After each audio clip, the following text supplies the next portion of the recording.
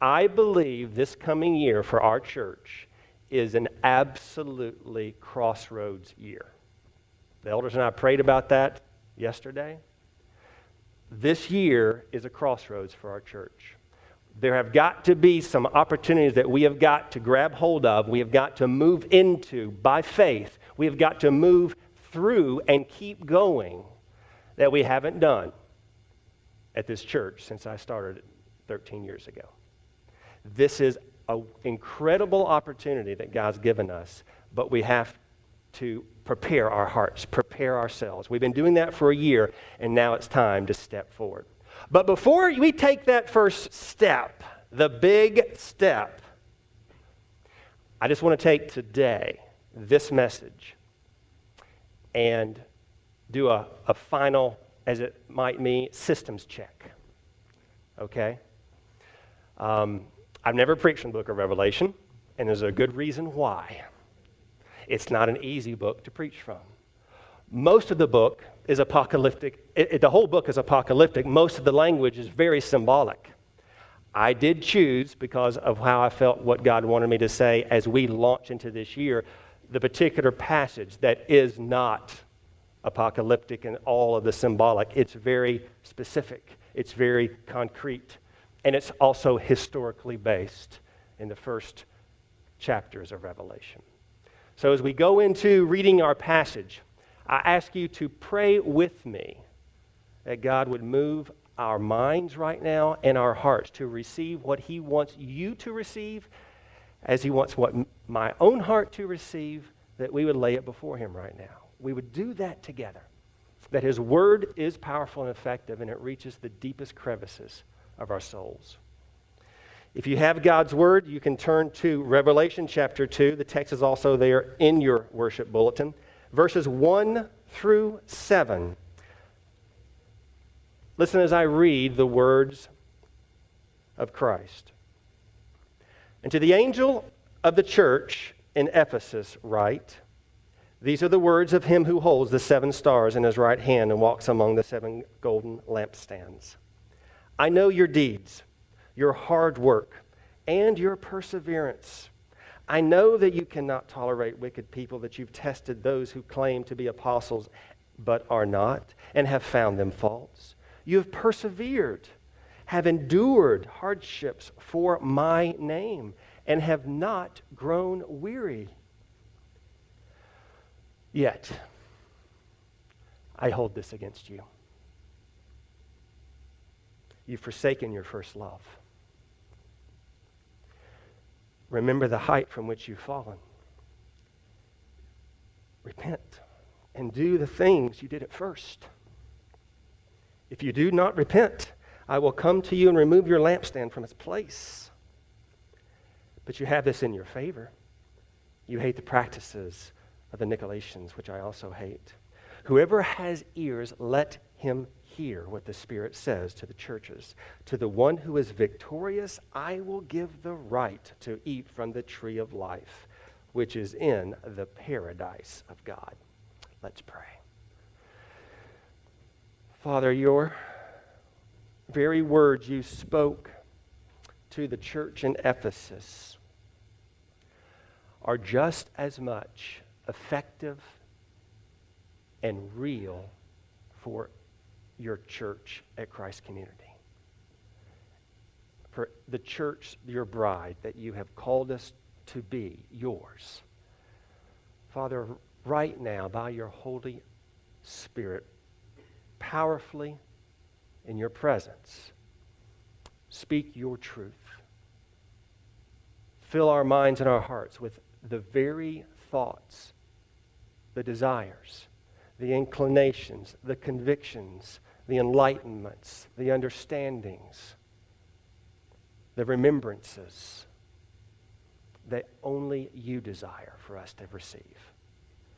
Cast everything else out of the way. In Jesus' name we pray. Amen. Though I started dating my wife as a junior in high school, I've been married 25 years, and she knows this, she wasn't the first. I was in first grade, 7 years old, and walking after school was over, we walked out down the long outside kind of walkway next to the school for carpool line for moms to pick us up. All day long, that particular day in first grade, everyone was ribbing me and talking to me about this girl that I kind of was, as I guess Andy Griffith would say, sweet on. I was kind of sweet on this girl. And her name was, I'll never forget her name, Francine. Francine had long brown hair, big brown eyes with eyelashes just sparkled in the sunlight. She always seemed to dress in a very just sweet way. She had a demeanor about her. She was kind of quiet, but just something about her, I don't know. So everyone knew I was kind of sweet on. They kept ribbing and said, "You got to kiss her, Mike. You got to kiss her, Mike." You know, as a little first grader, I'm like, "What? You got to?" And so I felt this huge pressure that I had to at least, give her a peck on the cheek or something. So we're walking down, and so she comes up next to me and we're walking in carpool line. I didn't know she was going to be there. And so I know everybody's watching. And so I somehow got up this crazy idea. I'm just going to give her a peck on the cheek and run. And so I kind of tried to lean over, but then turned, and who do you think I saw sitting right in the car? My mom, looking right at me. And so I just kind of moved away and kept going on and got in the car and never talked about it with my mom as far as what that whole experience was about. But you think back in your life, and all of us may have an experience, whatever age, however innocent it might have been, of what is called maybe first love or all those types of things. Today, Jesus is talking to this church in Ephesus about something so vitally important. He's talking to them about their first love. Their first love. As I said, much of this book, the whole book of Revelation, is apocalyptic literature, and it speaks about the future. Talks about what will be. However, this section of Revelation is more narrative and historical, with 7 very real but different churches that Jesus Christ addresses in the first century during the time of the apostles and the establishment of the New Testament church. Some quick background: John the apostle, who is, of course, writing this down, giving this vision, this understanding, has been exiled to the island of Patmos. He is being basically punished for his faith. He's being placed outside in exile by Domitian. And he's there, and God gives him these visions, these truths. And the Apostle John receives the revelation from Christ to 7 historically real churches in the Asia Minor region, as John had been part of those church planting experiences. In the Asia region, there are already at this time 10 churches, not just 7, that have been established at that time, if not more, but at least 10 that were established. So why would John just choose, or Christ just choose 7 by name? Well, there's not really any clear direct answer that we have. However, all 7 of these churches, if you look on a biblical map that shows that particular territory, geographically, the 7 churches are in a typical travel route that they had back then.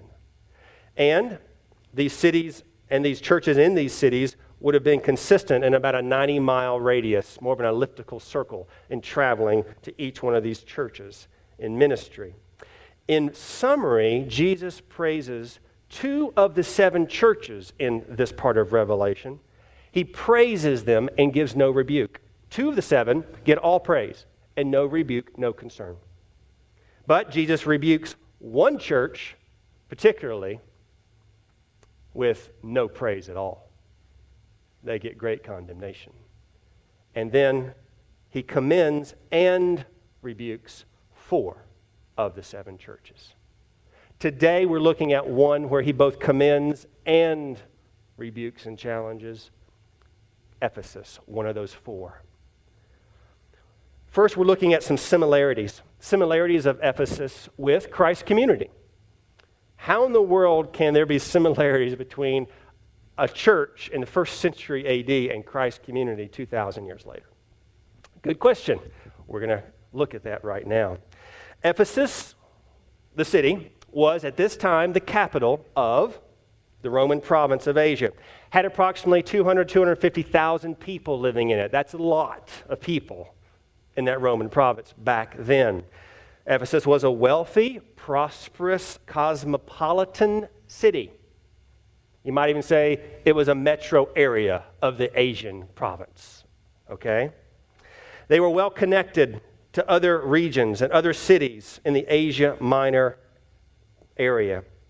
And so if you think about that in Ephesus, you've got to say, well, there are definitely some similarities there with Atlanta, with the metro area. Atlanta is the capital city of our state. It is a hub, not just of Georgia, but of pretty much the Southeast. It's the largest populated metro area in the entire Southeast. Everyone comes and goes through Atlanta for something in their business, it seems, all over the eastern half of the United States. Often, Atlanta, much like Ephesus, is that cosmopolitan, wealthy, prosperous southern city that has much to boast about. Not just the city itself, but then the church in Ephesus. Similarities. You see, we live in this metro cosmopolitan city as they did, the church there in Ephesus. And so we are part of this culture called Metro Atlanta. We're part. Many of you moved here because you wanted to be part of something like this. Some of you are trying to get away from here because you don't want to be part of something like this. But everyone, still, you're part of where we are. You know what it's like. When you are with someone, you meet someone maybe new, or even with your family that live in other parts of the country, particularly people that live in maybe smaller towns and cities. I mean, they just can't understand what you experience living in a metropolitan area. It's just hard. You try to explain it, and it just doesn't connect. We have a distinctive culture that we must address. So did the church in Ephesus, and we live in that type of a culture.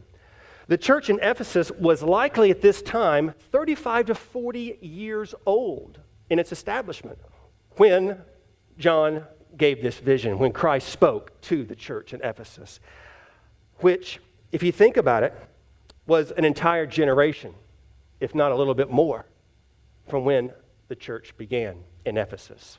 So an entire generation that had begun the church was no longer alive or probably not there now. So when Christ is addressing this church in Ephesus, he's addressing not those who planted Ephesus, probably. He's addressing those who now are at and in the body of the church in Ephesus, who do not have a history, a vantage point, a perspective, a reference point of what it was like to start that church 40 years ago. They don't have that. It's different for them. The children that are now grown in that community, if they are now in that church and their parents had been the beginning parts establishing that church, they don't have the same zeal. They don't have the same understanding that their parents did when they wanted to start this gospel ministry in Ephesus. They don't have that same perspective. It wasn't passed on to them in the same way. They don't have the same vision and zeal for the purpose and the mission of the gospel as their parents did who began Ephesus. How's CCC like that?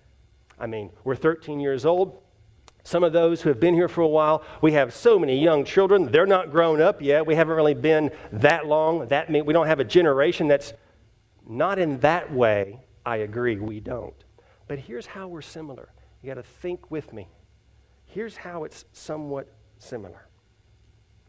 2/3 of you, 2/3 of this church have been here less than 5 years.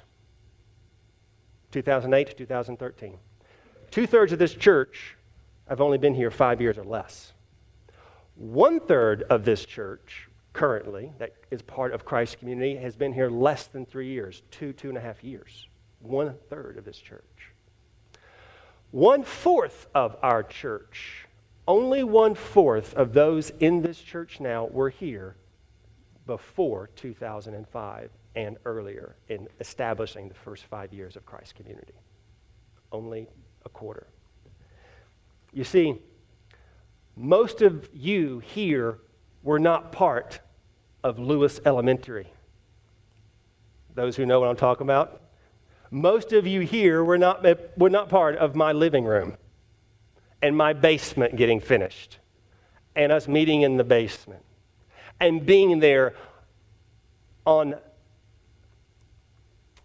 9/11, Tuesday night. I'll never forget that day, what happened. And that night, 20 people that were starting Christ Community met for our final meeting because we were going to launch our first worship service on the Sunday after a 9/11. 9/16, my wife's birthday, we started the first worship at Christ Community in Lewis Elementary. You see, you weren't there for that. I wish you were, because had you been, you'd feel differently about what you experience here now. I know you would, because I got chills just thinking about it right now. It's just a perspective that you can't have. But here's what can happen. You can ask God to give you that same heart, that same love and zeal that He gave those that started 13 years ago in Christ Community.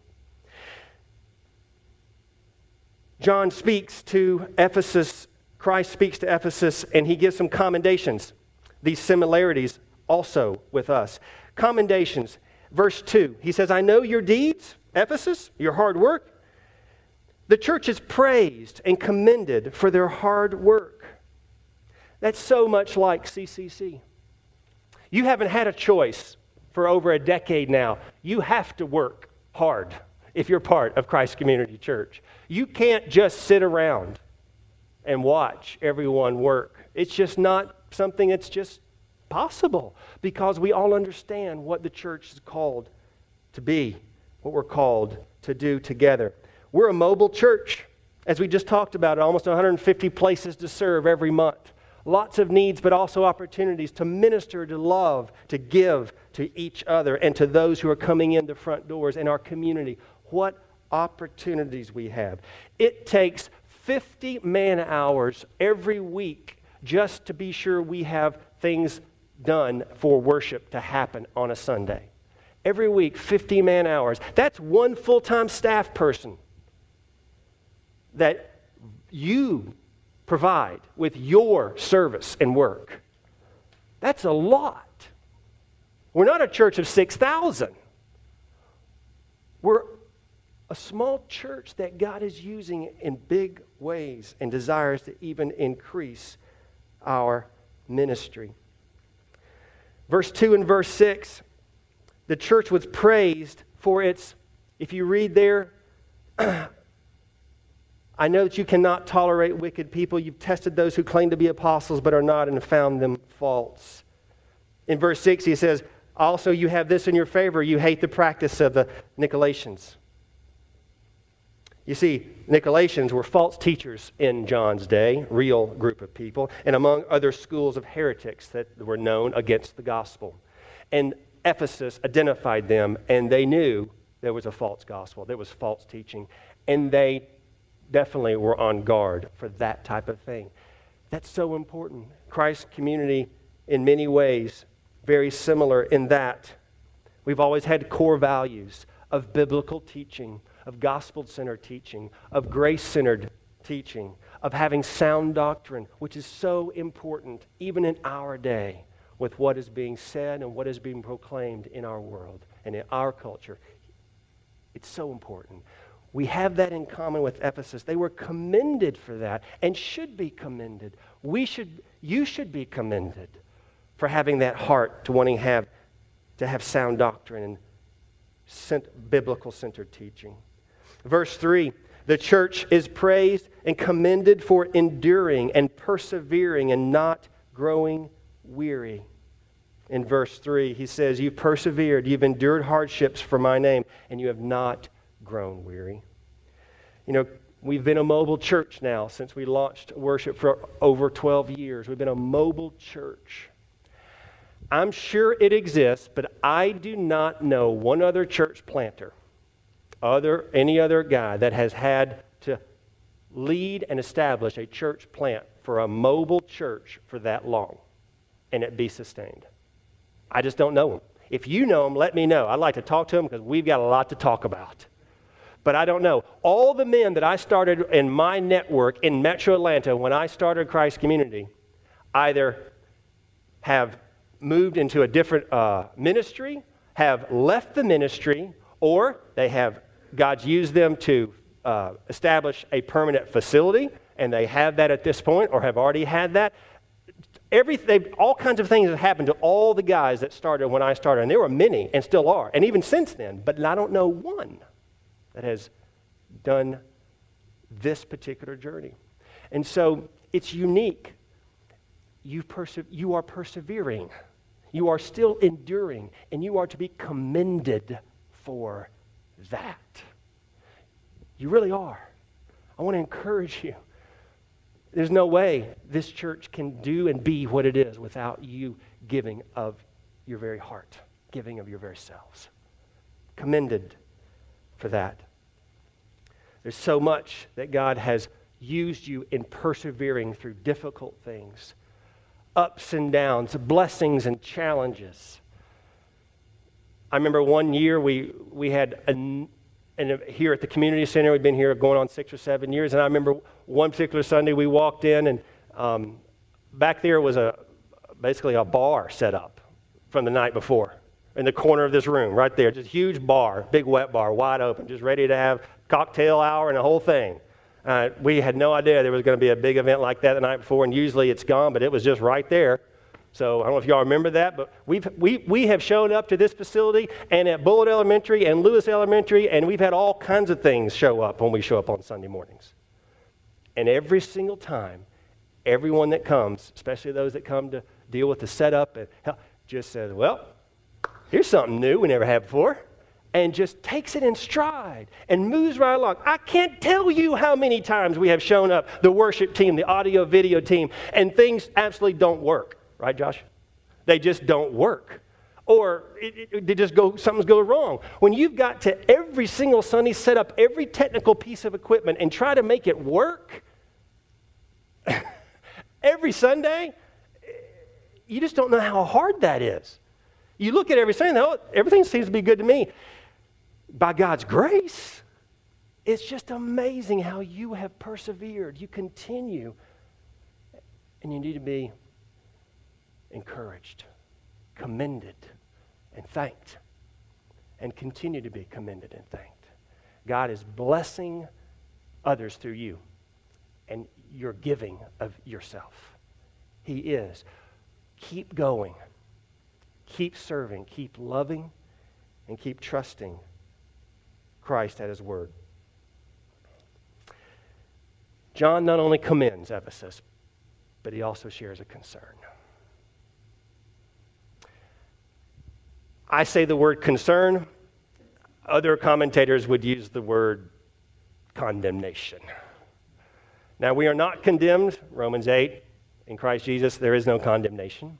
But sometimes even the church and believers will do things that certainly displease Christ. And certainly the things they do are condemnable, though they themselves are not condemned. They are in Christ. I say this is a concern because, to me, this is not a condemnation. If anything, I'm sharing this from my own personal testimony this morning. It's a concern. Verse 4 and 5, read with me. Christ says through the Apostle John, "Yet I hold this against you," Jesus says, "you've forsaken your first love." You know, the church in Ephesus had been established by the Apostle Paul, not John, in the same understanding in others. And we know from Paul's letters, particularly the letter Ephesians we have in the New Testament written to the church, that the Ephesians at one time knew and deeply loved the Lord and understood God's love for them in a very real way as Paul established that church with them. Ephesians chapter 1, the letter begins as Paul writes to them, "In love, He predestined us for adoption to sonship through Jesus Christ in accordance with His pleasure and will, to the praise of His glorious grace, which He has freely given us in the one He loves." They knew of this love that the Apostle Paul spoke of. He again reminds them as he closes out the letter, Ephesians chapter 6, "Peace to the brothers and sisters, and love with faith from God the Father and the Lord Jesus Christ. Grace to all who love our Lord Jesus with an undying love." An undying love.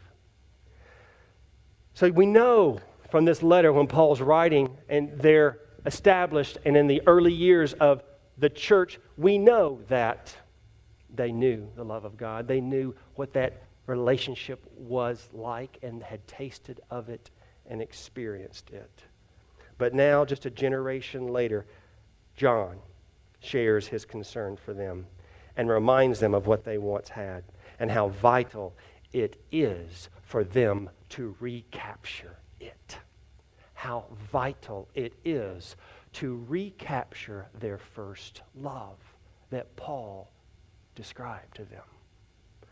So important to recapture our first love. So how do you know if you are experiencing a first love loss? How do you know if maybe you are struggling with your first love loss? What are the symptoms, maybe, of what it looks like? So you can look at your own heart, evaluate your own self, and see, where am I in my love for Christ? When I came to know you, Lord, it was like this. The first love relationship was like this, but now it's not the same. And it can't be exactly the same. That's never should never be an expectation. But yet, what maybe are symptoms of where we have floated towards, where we have deviated from? I thought about this in my preparation and some symptoms that I myself come in repentance of. Many of these areas in need of addressing. Symptoms, lack of possible true worship in our life, whether that's personal worship or corporate, being here, being really involved and giving yourself to worship when you're here, and giving yourself to worshiping Christ when you're Monday through Saturday. Are you spending time with Him? Are you spending time in that love relationship? Or is just Sunday here at 10:30 all you really have to experience that relationship? A lack of possibly feeding on God's Word. Is God's Word part of your life right now? You say, well, yeah, we just read for Revelation. No, much more than that. Is it part of your daily experience? Regular, weekly? Are you involved in the Word of God and letting it affect your very soul? Is it coming through your eyes and ears? I spoke with one person last week and they said, yeah, I've read through the Bible about 8 or 10 times. I went, wow, that's awesome. And then come to find out they listen to it on tape and they're driving at work. They drive for hours and hours at work and they listen to it on CD, the Bible. But they've heard it about 8 or 10 times the entire Bible. What a great idea. Instead of just wasting an hour and a half in traffic. So are you feeding on God's Word? Is it really feeding you? Are you talking with God in prayer? Are you spending time with Him, communing with Him, talking with Him, sharing where you're struggling, what you need, what you feel about Him, how He is in your life? A lack of possible true repentance over sin. Is there something maybe in your life right now you just know, I need to deal with that. I haven't really brought that before the Lord. I've kept it over here, but I need to bring it out. Because He knows it. You know He knows it, but He wants you to acknowledge it before Him and give it to Him. Confess it to Him. You can't hold something back and expect to maintain a first love relationship. It will not be able to happen, ever. You've got to go ahead and cut out that thing that's festering. You've got to cut it out. A lack of possibly faith, growing faith, trusting God in all areas of life. Is there some area of life you're not trusting God in? Your finances, your job, your career, your marriage, your children. Are you giving your children to the Lord regularly, trusting Him with their struggles? It's hard to deal with your own struggles, but if you have a child, whatever age, it's even harder to have to see their struggles happen. It's just, but that's why we have to give those over and trust God. If we're holding those back, we're not going to have the first love experience again. A lack of loving and serving the body of Christ. Another symptom, a lack of forgiveness, extending grace to others. Is there something that's happened in your relationships with someone in your life? Believer, unbeliever, whoever, and you just haven't forgiven. You keep holding it against them. You won't let forgiveness pour through your heart. Are you struggling with extending grace to someone who just rubs you the wrong way? They irk you every time you seem to be around them. You need to extend grace to that person. Whoever it is, extend the grace of Christ. Another symptom might be a lack of generosity. Whether our talents, our treasures, our time, are we extending them? If we are, we're experiencing Christ's love. And then lastly, a lack of concern.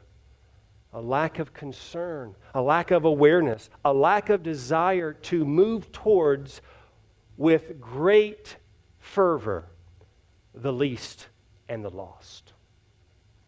If we don't have a heart for the least and the lost, we don't know what our first love really is like.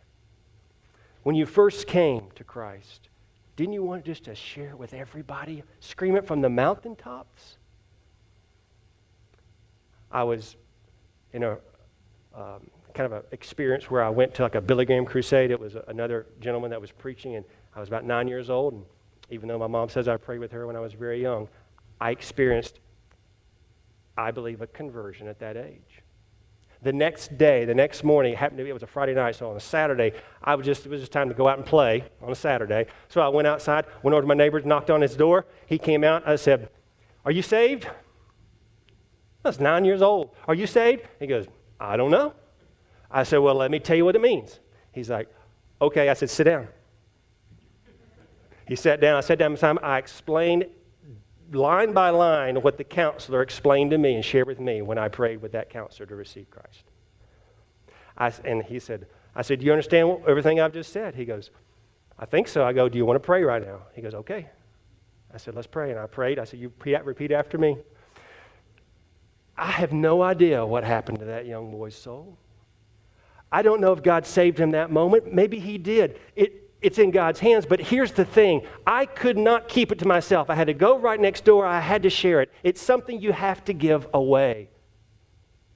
The love of Christ. You have to give it away. You have to. 13 years ago this week, I moved to Ackworth to plant a new church. All kinds of visions and ideas of what God was going to do for the next decades.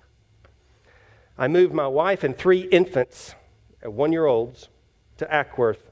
In fact, I had to get here first for 2 weeks, get the house baby-proofed while they were in Tennessee with family, and then they came, and we moved in. I left a church that at that time was named among the top 10 churches in the United States for ministry, vision, and innovation. We had deep, close friendships, deep. To this day, every year, we still get together with a certain number of those friends for a dinner on an annual basis because those are deep. You know those kind of relationships? We had those. We chose to leave those. We had all the resources to serve the Lord as we wanted or needed in that church. It was a wonderful place to be. We had just been blessed with our 3 children in a single year, and had a very safe, secure community and support base to raise our children for the next rest of our life. It was nirvana for us to be serving as a pastor there. Why in the world would I leave? Why would I leave? Why risk everything? And I mean, it was all. Because it wasn't about us. It wasn't about our American dream, what we wanted to have in our life. It wasn't about our security, and it wasn't about our desires. Since we were teenagers, Charlotte and I have known the love of Jesus all of our life, and we want to follow him at any cost. We did that before coming to Atlanta in our marriage, in our early years, and we continue to do so. We have experienced God's redeeming love for our lives, and we want to give our lives to share that good news with others. Let me ask you, before Christ Community, how many of you have ever been part of a church where the founding pastor was there who started the church? Raise your hand if you've been before Christ Community, you were part of a church where the pastor of that church started that church. Let me see the hands. Okay, several. But many of you haven't.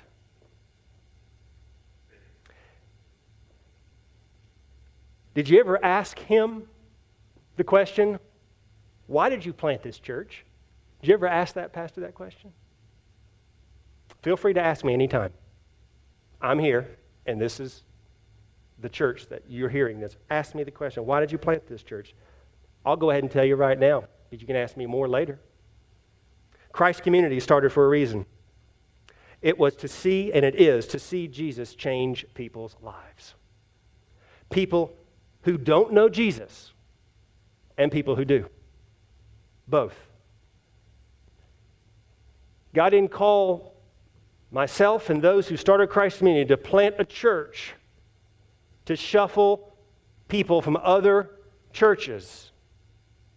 This is not a really welcoming message if you're visiting today. I apologize about that. He didn't call us to shuffle people. That's not why he planted this church. If, though, you need a spiritual home, we welcome you. We're glad you're here. But he's called us together to reach a lost nation, a lost people, those who have yet been called into the family of God. It's our lost brothers and sisters that just don't know it yet. And we've been called to reach them. That's why this church began. Our first love has always been about Jesus, knowing, worshiping, and sharing that. When you have that first love relationship with Christ, you just have to share it. Ever been to a wedding? And you have the groom and the bride, and they're up there, and it comes time for the vows. And maybe the microphone system's not that great and wherever the wedding's being done, or you just can't quite hear, but still. And then they give their vows. And you're like, I mean, you can barely hear the person saying their vows, stating what it is they're making a commitment to, what it is they value, what they love so much, the person they love so much. If you were to watch our wedding video, which I don't know if we have it anymore or if it was any, but I almost yelled my wedding vows. I said them so loudly and clearly because I wanted everyone to know what I truly who I truly loved and who I truly committed myself to. I absolutely had to speak that way. I could not contain it. That's how it is with our hearts. So finally, finding our first love, and this is the final thought. Verse 5, John says, remember the height from which you've fallen. Repent and do the things you did at first. Repent and do the things you did at first. And that's what we're called to do, is to consider and remember what those things in our life were like when we first loved Christ and he first loved us. Here's the key, though. Here's the key. If we are ever to revive and maintain our first love, we have to understand how to rightly experience that first love. Two truths, and I'll close with these two thoughts.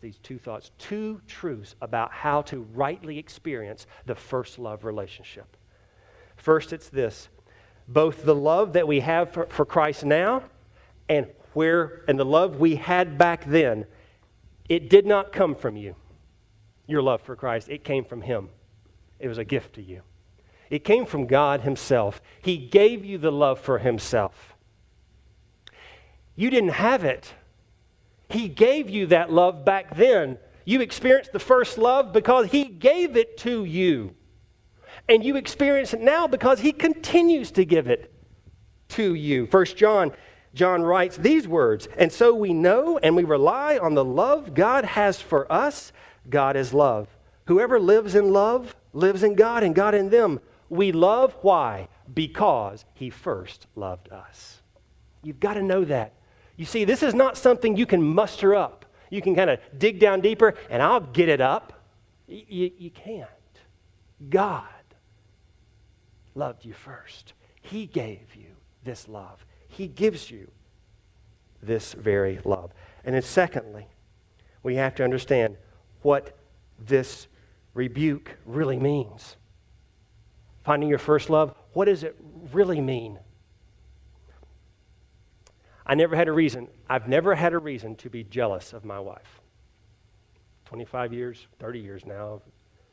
Never had a reason in our married life. But one time when we were in college and dating, there was one experience where I became very jealous. You see, we were in a season of struggling in our relationship at that point, and we were kind of like going our own ways, just to make it clear, the environment that this happened.